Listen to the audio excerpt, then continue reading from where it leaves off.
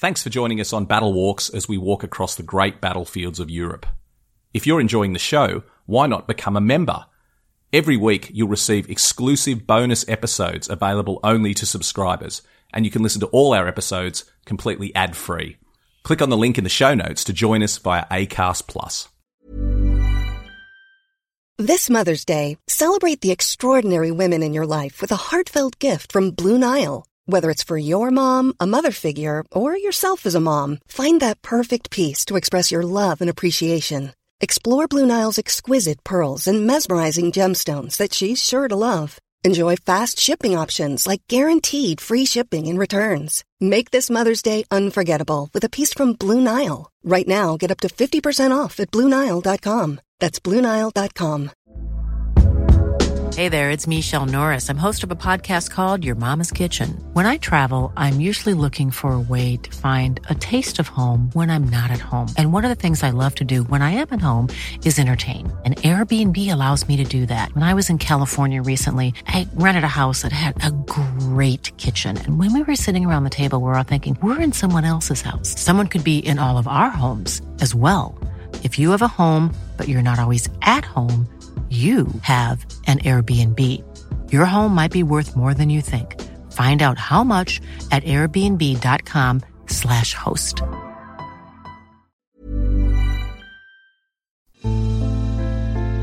A Living History production. I'm Matt McLaughlin. And I'm Pete Smith. We're battlefield historians who love nothing better than getting out and walking the ground where great battles in history took place. And now we'd like you to come with us. Every week, Battle Walks will take you to one of the great battlefields of Europe. As we walk the ground, we'll dig through the pages of history, we'll uncover the secrets of the battlefields, and most importantly, we'll tell the stories of the people who fought and died there. Welcome to Battle Walks. Hello everyone, welcome to another episode of Battle Walks. Thank you once again for joining us. And don't forget, if you want to support the show and listen without ads, you can do so by buying us a coffee. And I'll put a link in the show notes to show you how you can do that. But even just by listening, you are supporting the program. And so we appreciate it. So tell your friends, add a review. That's always helpful as well. If you can add a review and a star rating, we really appreciate it. And it helps more people find the program. Today, we are back walking the World War II battlefields. We've received a fantastic response to the previous episodes we've done in the New Guinea region, and now we're going to really round out the trio. We've done Kokoda over several episodes. We've done Milne Bay, and now we're going to do the beachheads on the north coast of New Guinea. So just a fascinating chapter of World War II history, particularly in 1942, stretching into 1943. And joining me to help us on this battle walk is my current co-host, as Pete Smith is still tied up on the battlefields. It's David Howell. Dave, thanks for joining us once again on Battle Walks. Great to be back, Matt. Mate, over the years, we've been talking over the recent years about, obviously, the impact that COVID has had on the battlefield touring industry. We're back now. You are back leading tours of Kokoda. We're doing tours to the Western Front and Gallipoli and all over the world. But it's still been quite a treat, mate, to walk the battlefields in this virtual sense via this podcast. How have you found the experience? I found it different in the sense that it gives me an opportunity to reflect. When you're up there and you're taking people around, whether it be Kokoda or Milne Bay or what we're going to talk about today with the beachheads, you're very much caught up in the moment. And as a guide or a trek leader, you don't always have the I guess the ability in that moment to think, oh, okay, this is what it would be like if you were somebody that hadn't done it before. And I think it's been a good experience for me trying to put myself in the shoes of a person wanting to take a pilgrimage to a battlefield, not being there before, and to see what you could tell them and describe to them before they go there, so they get a bit of an idea of what they are to expect. Well, if you're listening to this podcast and you haven't listened to our previous ones, please go back and do that, because it's been quite an experience. And David, it took us 3 episodes, I think, to get across the Kokoda track.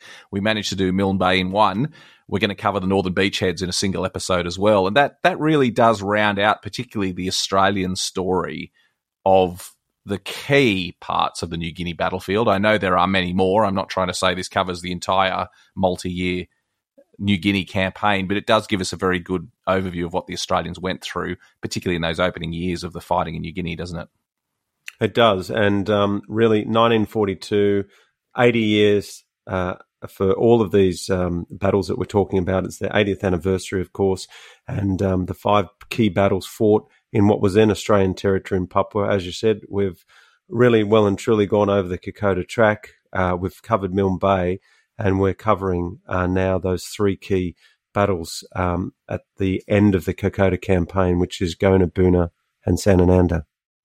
Well, give us an overview of the historic background to the ground we're going to be walking in this key area.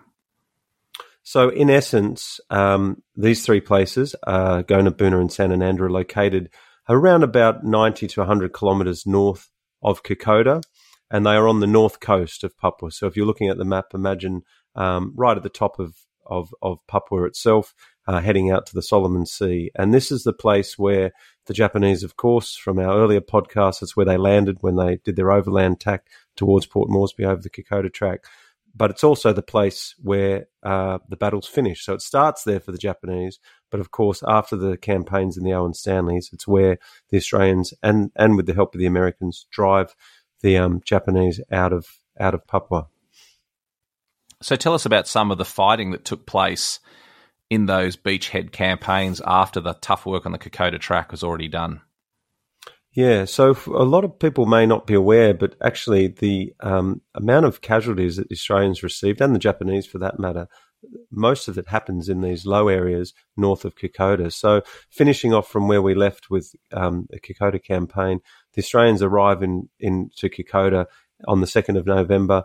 They have no resistance. On the 3rd of November, they hoist the Australian flag, and that signifies the retaking of Kokoda. But the fighting was only really just getting underway for these final parts of the Kokoda campaign, or the extension of the Kokoda campaign, if you will. So basically, the Australian that arrived at Kokoda could open up the airfield, but immediately north of Kokoda, very close to Kokoda, you had places in particular, Oivi, Garari.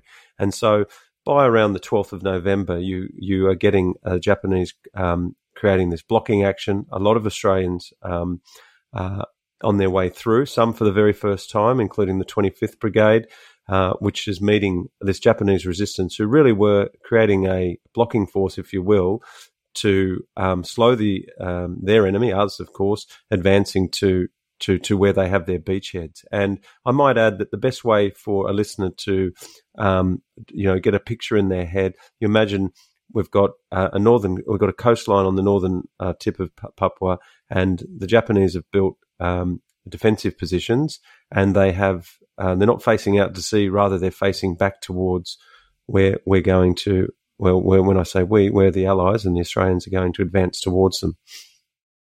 And we shouldn't forget the role of the Americans in all of this, David, because throughout the New Guinea campaign, the fighting was also carrying on at Guadalcanal. And I've spoken to a lot of veterans from both of those campaigns, and there was always a big sort of argument back in the US about who had it tougher, because even though the beachhead campaigns weren't as well known as the Guadalcanal campaign, a lot of men who fought in sort of Boona, Gona, Sanananda, that area, talked about they had it tougher than what the guys were going through on Guadalcanal. So pretty tough fighting for the Americans, not just the Australians. Indeed, and in particular, we talk about in the campaign about the AIF and the militia, but it's important to note that the American soldiers that were coming to that would fight, in particular at Boona and nearby at Cape Endahare, these guys from the 128th Regiment, these were, I guess, what they call national servicemen, so their version of militia.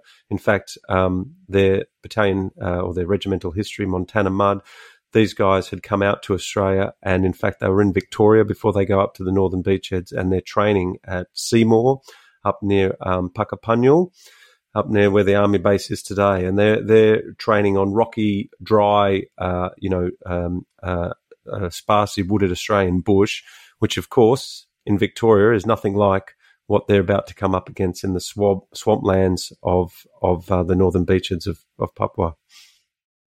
David, this campaign really should be better known, shouldn't it? Both in Australia and also in America. And I saw a high-ranking US military man speaking recently where he was talking about the long links of service that go back to the First World War between America and Australia, and he was making the point that it's more important today than it's ever been. obviously the battles, the beachhead battles define that better than just about anything else, and yet they've really slipped through the cracks of history, haven't they? Is this a battle that you think we should know more about?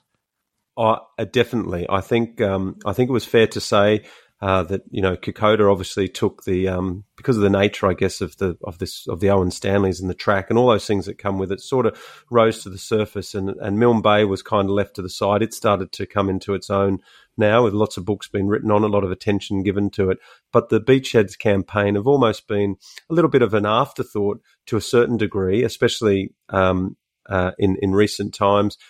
We've seen a lot of books written about Kokoda, but the Northern Beachheads, it's important to put in perspective, just from a casualty point of view from Australia, you're talking 3 times the casualties inflicted upon Australians. And, it's roughly 600 Australians died in the Owen Stanleys on the Kokoda, but, campaign. But with the Northern Beachheads, you're looking at, 1,400 odd Australians that lost their lives fighting at these, last positions where the Japanese were, had their holdout, and we have many more Australians who have family and relatives that are connected to it. And I should add that as time marches on and we're 80 years past the battles, some of the men that fought there, and I'm thinking now of the New South Wales Battalion of the 55th, 53rd, these guys were a little bit younger than, say, the AAF guys, and we are still, there's only a handful of them left, but they're the guys who are still surviving today, and that was their battle, not so much up in the mountains, but down on the beaches. And it would be great if, especially now being the 80th anniversary, that more attention gets put on these Northern Beachheads campaigns.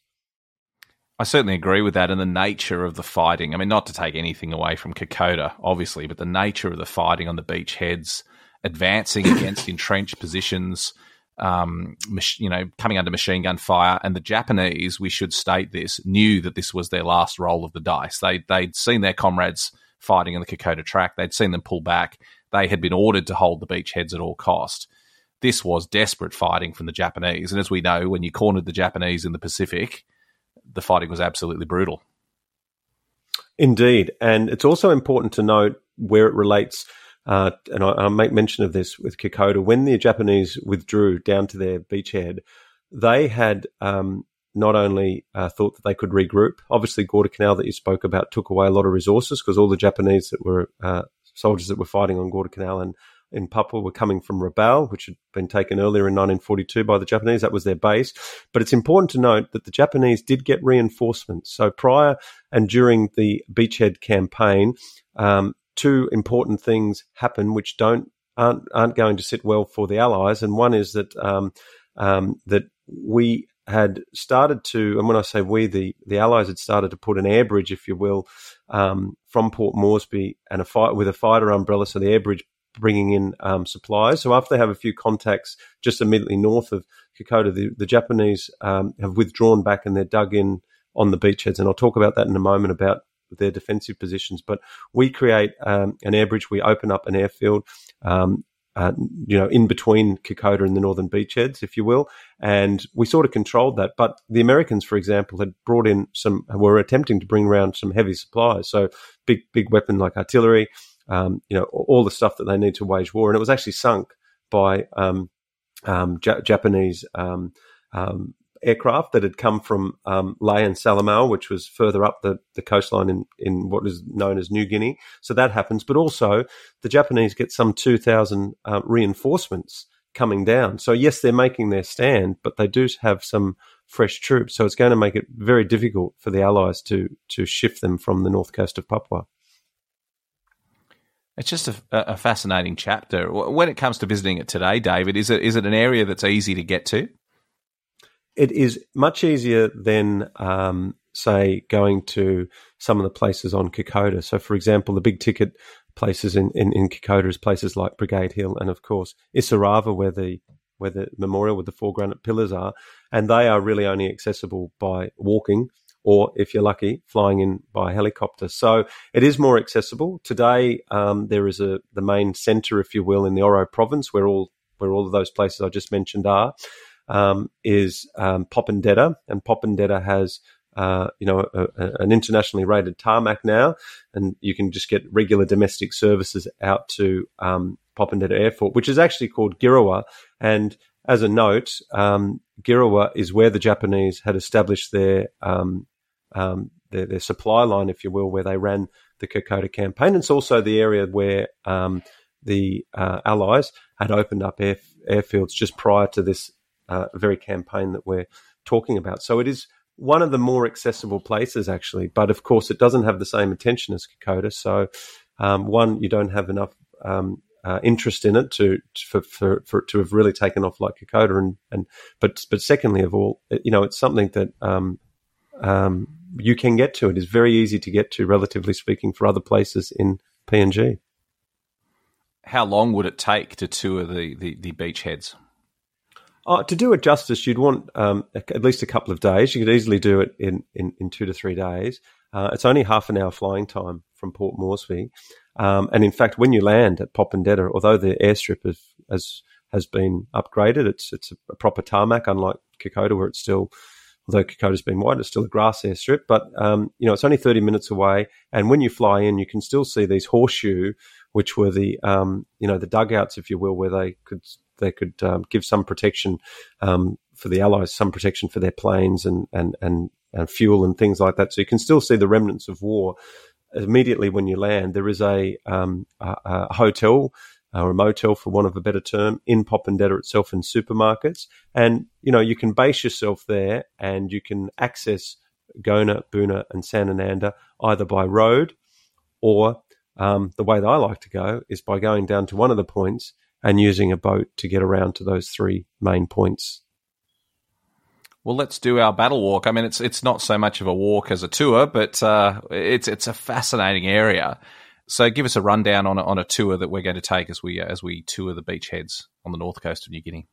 So the way I normally do it, and as I said just a moment ago, I really like going by boat, just because you get to see the coastline and you get to put things in greater perspective. So I normally start at Gona. So to give you an idea, we would arrive usually from Kokoda, because people who have come out to do the touring, that not walking, they would have driven down, they've flown into Popondetta, driven down, had a look at Kokoda, driven back and had a look at all those places like Oivi-Garari, the Kamusi River, etc.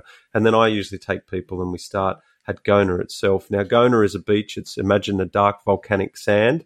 There is really only 2 official monuments that are left out on the battlefield. One is at Gona and one is at Buna, which we'll get to later. On the way through Popondetta, though, I should mention there is a lovely memorial there, lovely war memorial there, and it has all the original plaques, these big bronze plaques that used to sit out on those battlefields. At some time in not in the last 30, 40 years, they were brought in and they've made a nice memorial park and they've brought those plaques in. So, we always have a look at that. And we drive on a bumpy road, but if people are getting to Gona, you've probably already done the bumpy road to and from Kokoda, and it's a dirt road that takes you out of Popondetta town. And you're looking left and right of this dirt bumpy road with a lot of plantations, which are palm oil. And you eventually head down to the wonderful Gona Beach with it's got a creek, which is mentioned in just about any history of Gona, which featured in the campaign. And you've got, as I said, this wonderful volcanic soil, but you're looking out into the magnificent Solomon Sea. So try and picture in your mind, palm trees on the beach, coconut palms, the water lapping up against this black volcanic sand. It actually reminds me of that scene in the World War II American film on Guadalcanal. And now I've had a mental blank. Thin Red Line. You can imagine that's the sort of scene that you would come across when you arrived at Gona. I've never done this area of the Pacific, of New Guinea. I haven't actually visited the beachheads, and I'm looking forward to doing that with you, David, when we do our big New Guinea trip. When I've done battlefields like Guadalcanal, other parts of New Guinea and other parts of the Solomon Islands, there's not much left from the war, but you can imagine it when you're there. You can stand on a beach and imagine what happened as the Allies came in and the Japanese defended, and you can head to places like the Tenerau on Guadalcanal and imagine what it was like as the Japanese tried to cross that river.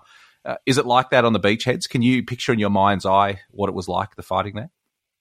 Oh, you definitely. Look, you're right. There isn't a huge lot of detritus left there. A lot of it's either changed because the environment's changed over time with the sands, shifting sands, etc., or it's been removed. You do see a plane, a B-25 at Popondetta when you go through, but there isn't a lot of that type of stuff left over. But you can certainly picture in your mind, because it is unchanged. There is the palm oil, as I said, but when you get down on the beach itself, other than a little ramp there that the vehicles drive up, you will be able to imagine as it was 80 years ago. Same sand, same trees. In fact, there's some big trees just as you hit the beach that I'm sure were there during the campaign.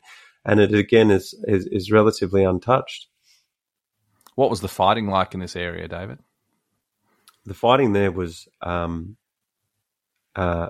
really, really bad in the sense that you've got Japanese, who you mentioned before, Matt, who know that it's their last stand.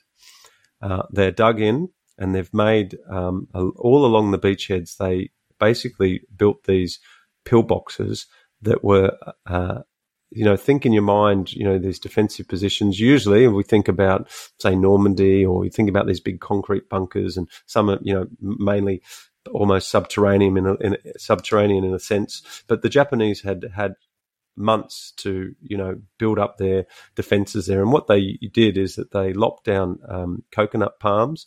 They used corrugated iron, and they had 44-gallon drums, fuel drums, and they'd fill those with sand. They'd interlock them with the with the coconut palms and put a corrugated iron roof on it. And of course, whilst the fighting was going up in the Owen Stanleys, they were unmolested basically down on the beachheads. And of course, it doesn't take long for the jungle to grow over the top of these pillboxes. And of course, they had their slits at the front that they could look out with their machine guns and their rifles, etc. The other thing to note is they didn't just build one; they built them in a diamond formation. So they each were able to give mutual fire to the other bunker. So they were very, very difficult to attack. So if you attacked one, there was another bunker that could focus its attention. And the men came up with a terribly tough time, especially the Australians at Gona when they first went down there. A lot of them had not had time to do reconnaissance, so they didn't have much of an intelligence picture of where the Japanese were. For example, Gona, which was the first of the three positions, the Japanese positions on the beachheads to fall, was set about by the 39th Battalion. We'd mentioned those in the Kokoda podcast. The 39th Battalion had been relieved just prior to Brigade Hill. They'd been re-equipped. They came back they had some reinforcements with them, and they went back into to fight at the northern beachheads relatively soon after that Kokoda and those other areas were opened up. And as I said, they had little time to get intelligence. They also had the 21st Brigade with them. These are the guys who Bruce Kingsbury, that got the VC at Isarava, had belonged to. Again, they all came over. They flew back. They'd been in Moresby at this stage after they'd been relieved after Brigade Hill. They flew back over and they reformed the 30th Brigade, which had now the 39th and the 49th from Queensland, but they'd also had now the 53rd Militia Battalion. These are the guys who had been up on at Isarava on the right flank. They were probably the most untrained Australian soldiers we had up there, and they've amalgamated with the 55th, who had done some garrison duty at Milne Bay but not been involved with the battle. So you had some men certainly in their ranks that had fought the Japanese already, but you had a lot of men who were going in to battle for the first time, and they were going up against, as we said, a well-determined enemy who was dug in, had plenty of time to build their defences, and of course the Australians didn't have really the intelligence to know where they were. When you're ready to pop the question, the last thing you want to do is second-guess the ring. At BlueNile.com, you can design a one-of-a-kind ring with the ease and convenience of shopping online. Choose your diamond and setting. When you find the one, you'll get it delivered right to your door. Go to BlueNile.com and use promo code LISTEN to get $50 off your purchase of $500 or more. That's code LISTEN at BlueNile.com for $50 off your purchase. BlueNile.com, code LISTEN. Hey, it's Danny Pellegrino from Everything Iconic. Ready to upgrade your style game without blowing your budget? Check out Quince. They've got all the good stuff, shirts and polos, activewear, and fine leather goods, all at 50 to 80% less than other high-end brands. And the best part? They're all about safe, ethical, and responsible manufacturing. Get that luxury vibe without the luxury price tag. Hit up quince.com/upgrade for free shipping and 365-day returns on your next order. That's quince.com/upgrade. Burrow's furniture is built for the way you live.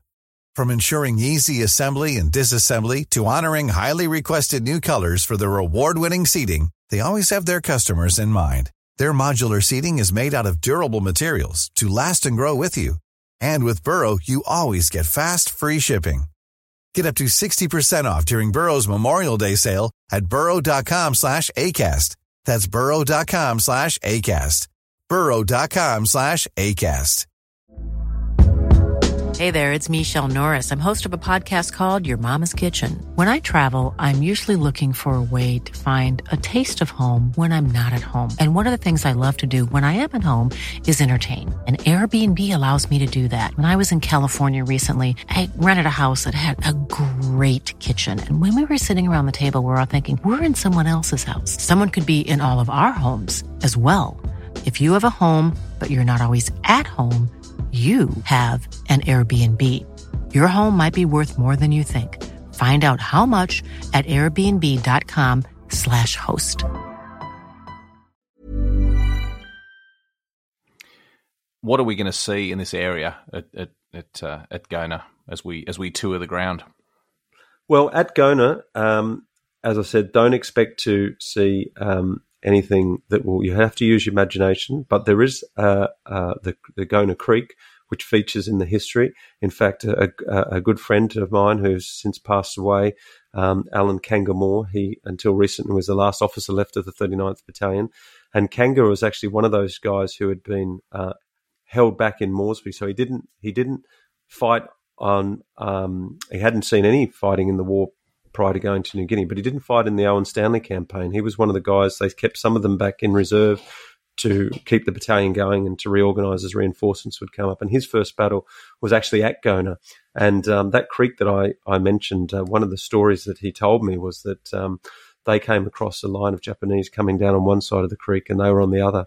And they didn't realise that they'd run into each other, both groups, and they both looked at each other, pointed their weapons at each other, were stunned, and they both slowly crept back into the jungle. There's another story where a wild pig ran across near to that creek too, and they opened up fire, but obviously it wasn't the enemy. So you have to think that although there are structures there to see, the ground is relatively untouched. Some of those features, like the creek line, is still there.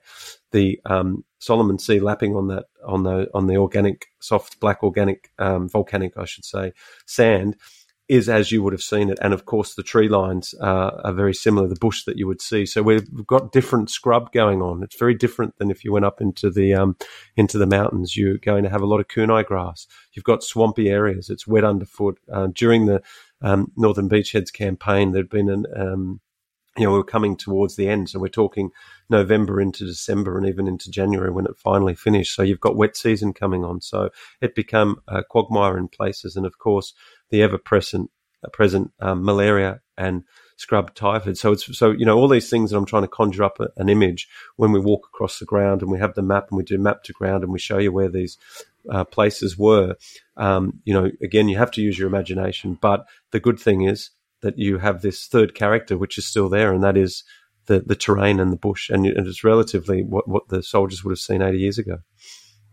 If it's opened up and less mountainous country around there, David, what about tanks? Were they employed in great numbers during the beachhead campaigns?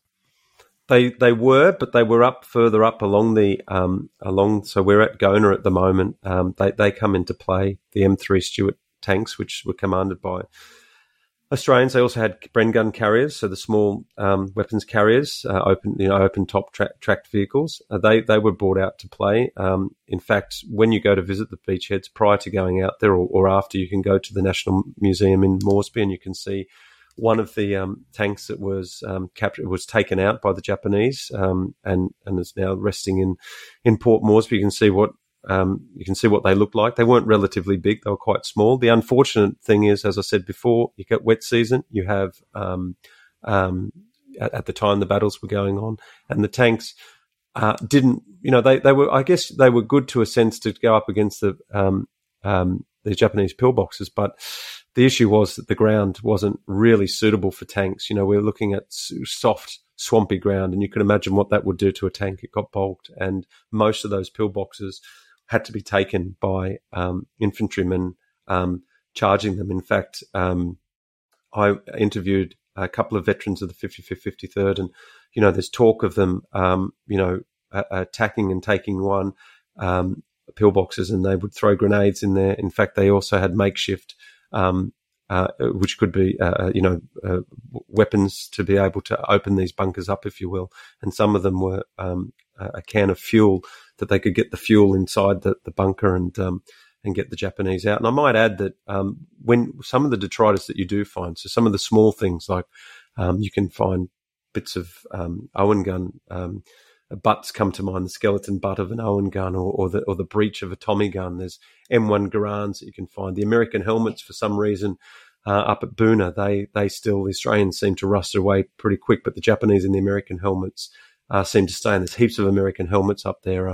That instantly everyone knows what the shape of a World War II American helmet is. But the thing I was going to mention on that is you do find gas masks. That's another thing that people aren't expecting. Why did they have gas masks? And the gas masks that you're finding are Japanese gas masks. It wasn't because gas was employed, but you could imagine the hot, sweltering humidity of those swamps where there were dead, decaying bodies laying around in these stagnant, swampy areas was just disgusting. And then when you read the Japanese accounts, a lot of Japanese actually, because the gas mask was part of their kit, whilst they weren't using it, as I said, because gas wasn't used there, but they did use it because the smell was horrendous. And imagine being one of those Japanese soldiers inside this, inside a pillbox or a bunker, just waiting for the enemy to come, and, you're in there days on end, got corrugated iron on the roof. Imagine you would have been cooking in there, and the smell and the decay just would have been disgusting. Just horrific, isn't it? So we've seen Gona. Where are we heading next on our boat tour? Yeah, so at Gona, I hop in the. It's really interesting when you get there. You see all the. You see these. They call them banana boats. Basically, they're like they've got 40 horsepower engines on them, and they're quite like a fiberglass open top long fiber glass boat. And you'll see a lot of them lined up already because people use them to trade, to take goods up to Lays way off into the distance.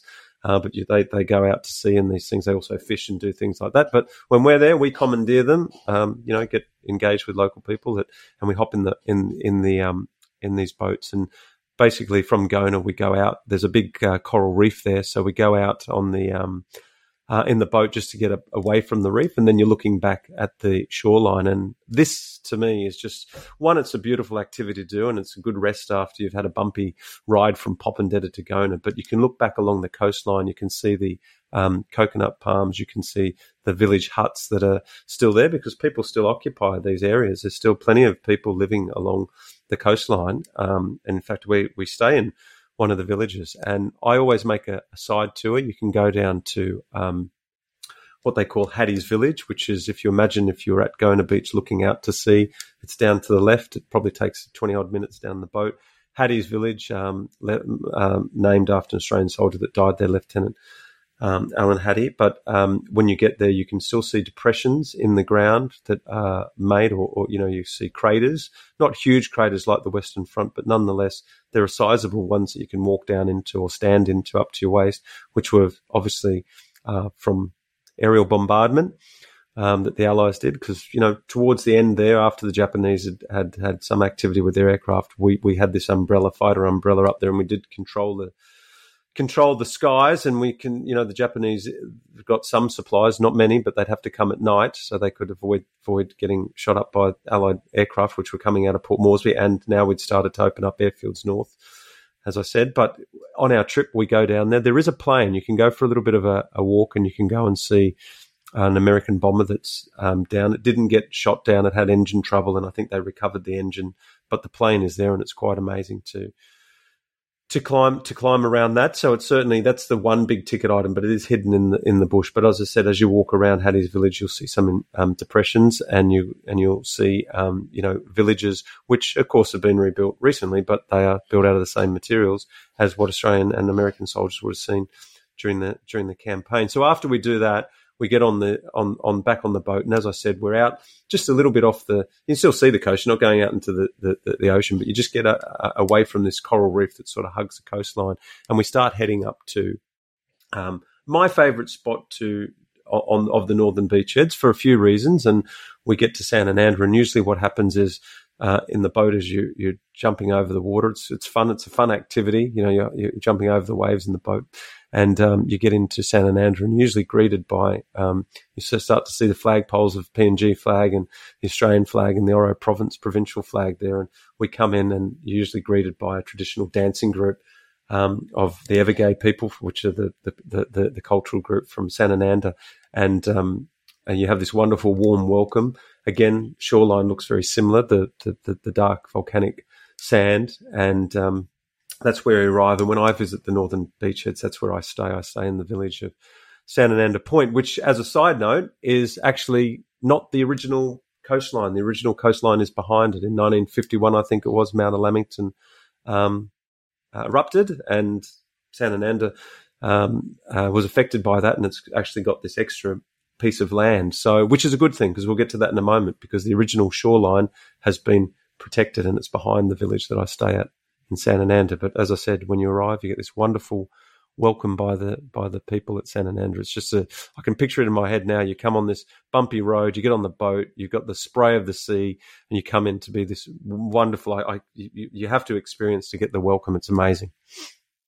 So tell us about the sites from the Second World War we're going to see in Sanananda.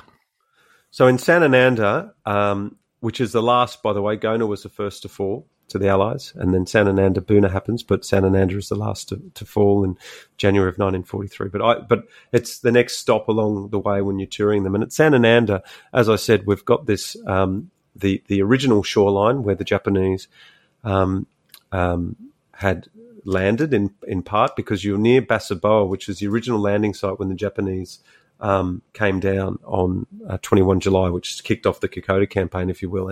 And we cross this creek. You can wade, it depends, it's tidal, because it's now a creek where the original shoreline was, where we land on the point at Sanananda. You cross this creek. It's murky and it's a bit slimy. It depends on when the tide comes down. And we usually punt on one of those banana boats. You punt across to get to the other side. But it's about up to your waist. And when you look down, though, if you punt around, you can see, and it kind of, I mentioned this on the Milne Bay podcast, I mean, you can see the skeletal remains, if you will, of the Japanese Daihatsu landing barges. There's a couple of them there. So you can go over them, and you wouldn't know they were there unless someone showed you, because you can just see the outline of them. And I usually show people pictures of what they were like the war. So that's from the war. So that's the first thing you see. And when you get onto the other side of the bank there, unfortunately, he passed away, a guy named Ananias, and he was a wonderful chap, and he looked after a memorial there. And if you remember earlier, I spoke about that there's only two main official memorials out on the Australian ones anyway, out on the northern beaches, and they're at Gona and at Boona. But at Sanananda,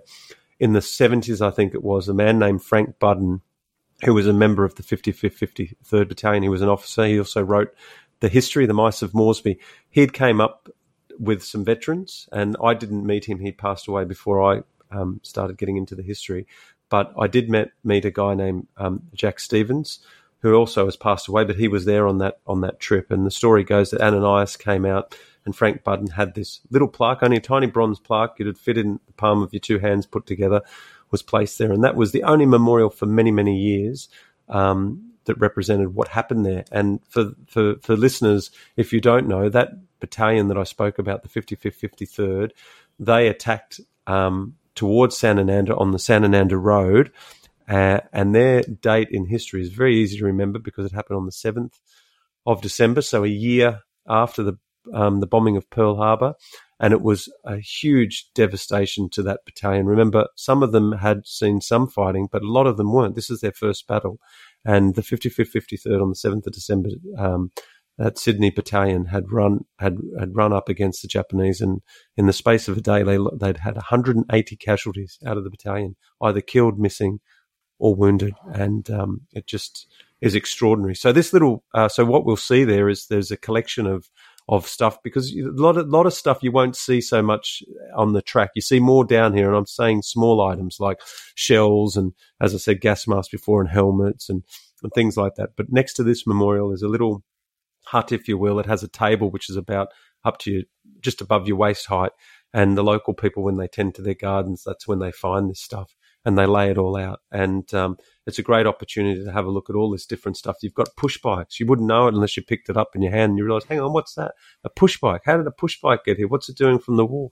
Well, of course, when the Japanese landed, they brought push bikes with them. Some of those have been captured at Singapore and come via Rabaul down there. So you've got these, you're not seeing the whole push bike, but you're seeing rusted parts of the handlebars and stuff like that. You've got pack saddle frames for saddles, for pack saddles, because the Japanese had brought down with them horses, and they had a lot of horses that would move their supplies from the beachheads up. So you're seeing a lot of this stuff.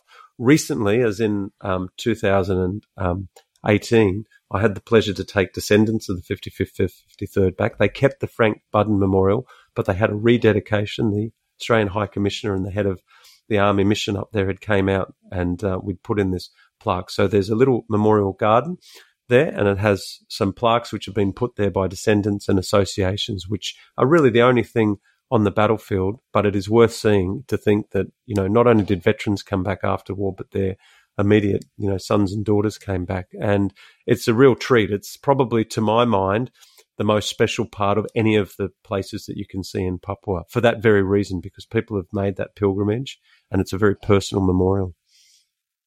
What other sites are there to see in Sanananda, David? So at Sanananda, there is a road which would eventually take you all the way back to Popondetta, but it roughly follows or parallels in a lot of places the Sanananda track.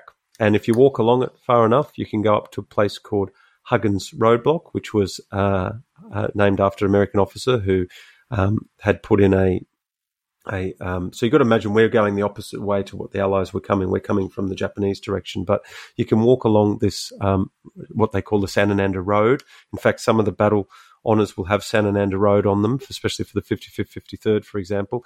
And we walk along, not everyone might want to do the walk, but it's on a flat, it is flat, but it is quite bumpy, because in the not so recent past, the Americans came up there and laid down this base to give the people, some break from because it's still a swampy, area at the best of times, but they could get vehicles in there. So as I said, it parallels the road, and when you get up there, you can see a Wirraway. There is a wreck of an Australian Wirraway that you see in a village. That's one of the first stops. There's also, which I find is remarkable, there is the remnants of, on the right-hand side going up that track, of the Japanese hospital.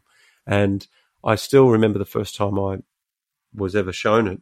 There was just, and they're still there. There's all these rice bowls they're like enamel, blue and white enamel. And when you turn them over, they've got the anchor of the Japanese Navy on them. And there are still vials of morphine still in their glass. There is even, there must have been some sort of dental thing attached to the Japanese hospital, because there's these, false teeth. There is plenty of medical rusted out, what must have held bandages and things like that. And of course, there is still signal. There's still a lot of signal equipment, even the insulators and stuff. And it's quite a large area. And although it would have been obviously makeshift, there wouldn't have been buildings. It would have been tented and those sorts of things. But the equipment that the Japanese had there, there's this high concentration of this on this side of what is known as the Japanese hospital. And you could walk straight by it if you didn't know where it is, because obviously it's all overgrown. And moving on from there, as we head towards Huggins Roadblock, again, you can go into, you sort of get off this new road and you get back on the Sanananda track proper, and you can pick up where the track is there. And there's wheels off horse and carts, Japanese. They must have had some sort of carts, and you can still find the iron that made up the wheels. And again, as I said about Hattie's village, there are big craters, and in fact the largest one I've ever seen, because you imagine this whole area, which was swampy, and the Japanese were hidden, well camouflaged in there. The Allies attempted to bomb it. And on this part that we are now, there is a huge crater. It's the biggest one that I know of out there in the bush. There might be others, but this is huge. Like, you can actually still, slide down into it and walk around and look, and you realise this is the crater that's been made from a bomb, an aerial bombardment. And as you go up through there, you can you get back and you can see, where a roadway, where a track would have been, because even though it's overgrown, it's swampy, and it's still as miserable as what it was rather 80 years ago. And when you read the history, you talk of men. I mentioned a veteran before, Jack Stevens. He told me that he only ever once slept without his boots on because they had a cause to stand to at night. There must have been some activity, and as he did, he'd had his boots off and he'd stepped on a piece of kunai grass that had been cut down and cleared, and he said it was like a metal spike going into. He cut his foot, and you can still see that area and the scrub typhoid, which a lot of soldiers complained of. That was one of the ailments that took a lot of soldiers off. That still is ever present. Obviously, we're only going to go in there for a moment. We're not going to live in it. But the mosquitoes and the swampy area, when you go off the San Hernando track, really brings you so close to what it would have been for an Australian or an American soldier 80 years ago. Well, David, now let's talk about the last of the three sites we're going to visit, which is Boonah, and tell us about what went on there and what you can see there today. Yeah, indeed. So imagine we've done our walk and we've gone back to San Hernando, to the village where we've had a wonderful stay. And then the next day, what I usually do is we get back in the boat. So again, wonderful,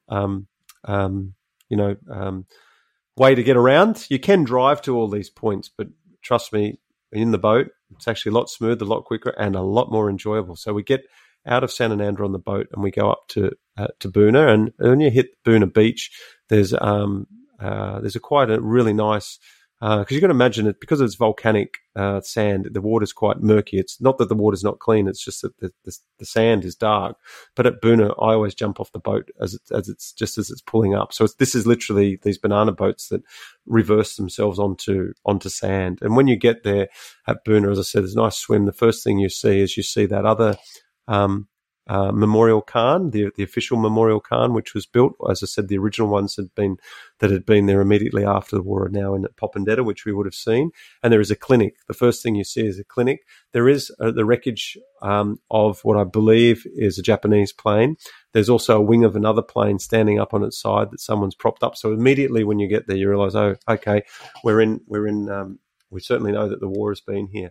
And there's also a big a memorial that the American Legion, so like the RSL, has placed there, which talks about the battles the Americans fought, because Boonah is really a big thing for the Americans, and this is the area that they saw the most fighting in. And when you start to walk through the village of Boonah, you get up to the centre of the town, if you will. And the one thing that sticks out is tracks. We spoke about tanks earlier, Bren gun tracks, because the Bren gun carriers were taken out, and the locals are using those like borders for their garden, because all the villages you see are beautifully maintained and very clean around people's huts, and you'll see these wonderful little gardens of flowers and that which have been bordered by these tank tracks. And on the left hand side, as you walk up through the centre of Boonah, you see there's a lovely collection of things there. In fact, until recently, there was bones, believe it or not, in Bag. They believed that they were Japanese bones, because the Japanese did themselves come back and do a lot of work in that area to try and repatriate, not repatriate, sorry, that's wrong. That to get the bones of their ancestors, they would actually cremate them on site, which is something that the Japanese culture does. And you, I remember the first time I walked up there. You won't see them that often now because that activity, but it wouldn't be unusual to see bones in these little, I call them museums, but you imagine they're a collection of things that the local people have dug up. Some of the interesting stuff that you would see, pardon me, in Boonah is, I remember picking up a Japanese helmet, still there with the anchor because the star was for the army, but the Special Naval Landing Force, these are the guys that opened up the beachhead. That's pretty amazing. And seeing even toothbrush, you've got shaving, you've got American cutlery, you've got cups, canteens that the Americans had, which are very similar to what the modern Australian Army has. The water bottle fits in them, all that stuff's there.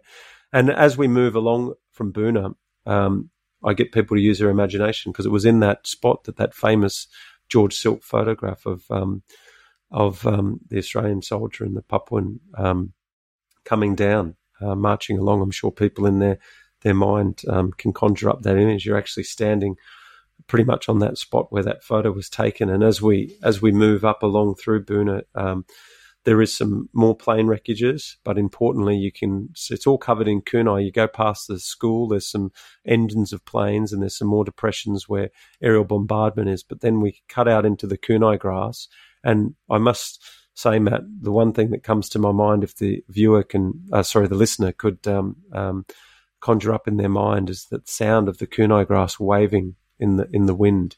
It just makes this distinct noise. And as we cross the kunai, you can start to see where the ground is fairly level, and that's where the Japanese had an airstrip. And there is a gun still in its original place. This is a naval gun that the Japanese had put there to protect their airfield when they set an airfield up there at the start of the campaign. And the gun and the box where the ammunition is still in its original spot, which is quite amazing. But I must say, man, that's that part of Boonah. But as we come back through Boonah and we walk past the where our boat is pulled up on the beach, we take another little side tour, and this is one of the most amazing things that you will see, and that is that there is an area. There's probably more of them still out there covered in scrub, but this is an area where you can actually view one of those diamond formations of Japanese bunkers. Now, one of them is in particularly good order. Obviously, the coconut palms have long rotted away and the corrugated iron has rusted and that, but the 44-gallon drums are still in their original spot where they made these bunkers out of that I mentioned earlier. And you can see, you stand in the village, somebody lives there, you stand in one of the yards of one of the people who lived in Boonah, and you can look and you can see the diamond formation of these bunkers, and you realise when you're in the centre of them how hard they would have been as the soldiers had to attack, the Allies had to attack, really with rifle, grenade and makeshift weapon systems to blow these bunkers open, how hard it would have been and how ingenious the Japanese, I guess, had built these bunkers, again, above the ground in diamond formation where they all mutually supported one another. It's just amazing to think that they are still in place, and they were made out of makeshift materials like the 44-gallon drums. They're still there 80 years on. It's, I mean, they're probably not going to be there forever, but if you get the chance, you have to go and see how the Japanese defended this position. Just extraordinary, David. It's an extraordinary area, and I'm really glad we get to walk the ground in this virtual sense to bring it to more people's attention. And I know it's not going to be a destination that people are going to rush out and visit like they will with Gallipoli or France, or if you're in the UK heading over to the Somme or up to the Ypres Salient. I know it's not quite the same. But if you are going to do a trip to New Guinea, if you are going to do the Kokoda track, then absolutely you should be including the beachheads as well, because just a vital part of the story, and one that we just overlook too much. It sounds like it's a place that has a special place in your heart, David.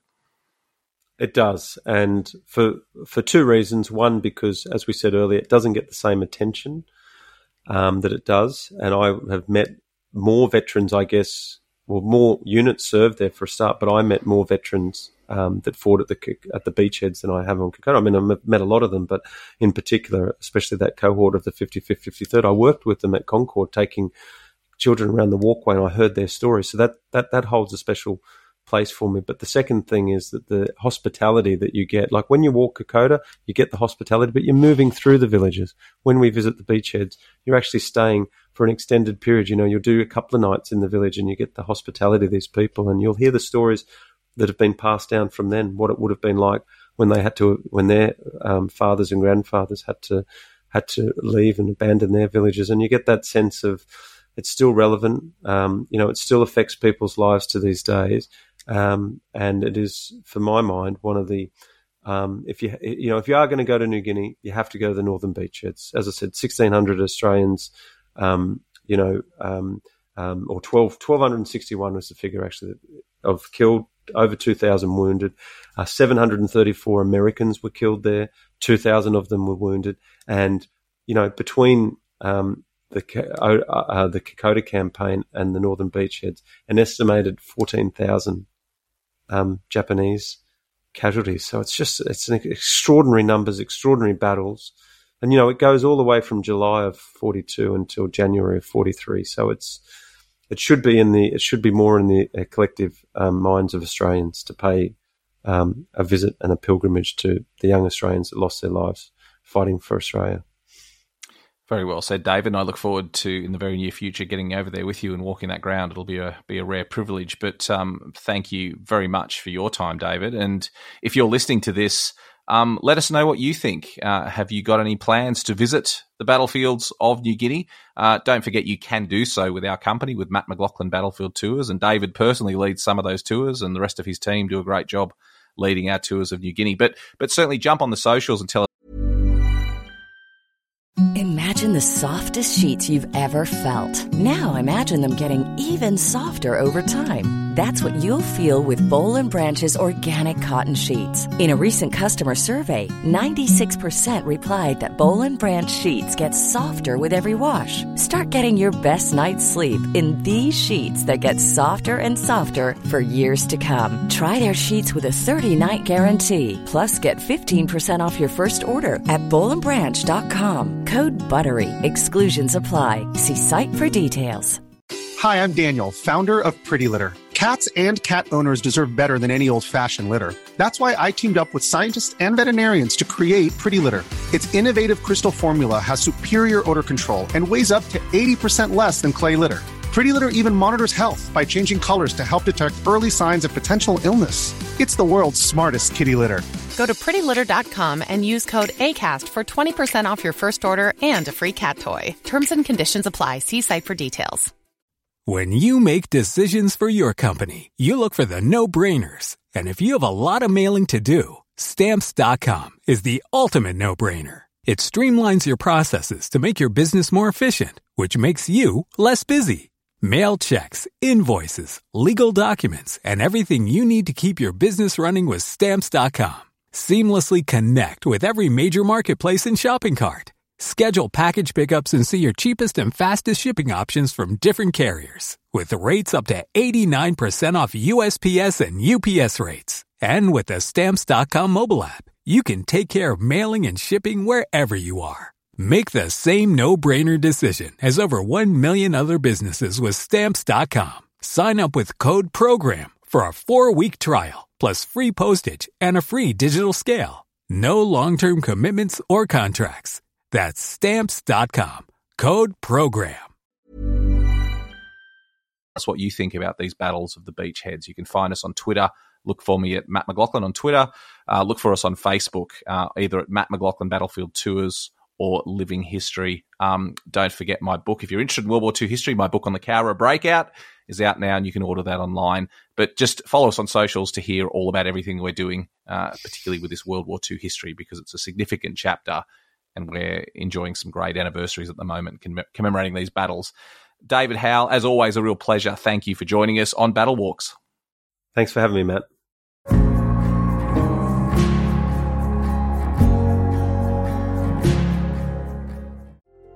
Thanks for listening to the podcast. If you would like to support the show, there's a couple of ways you can do it. Firstly, you can become a member. For a small monthly fee, you can subscribe to the show and listen to every episode ad-free, and also receive exclusive episodes directly from Pete and I. So see the link in the show notes to sign up at Acast Plus and become a member of the show. Also, if you want to make a one-off contribution, you can now buy us a coffee. Visit buymeacoffee.com/battlewalks and you can make a small contribution there. See you next week.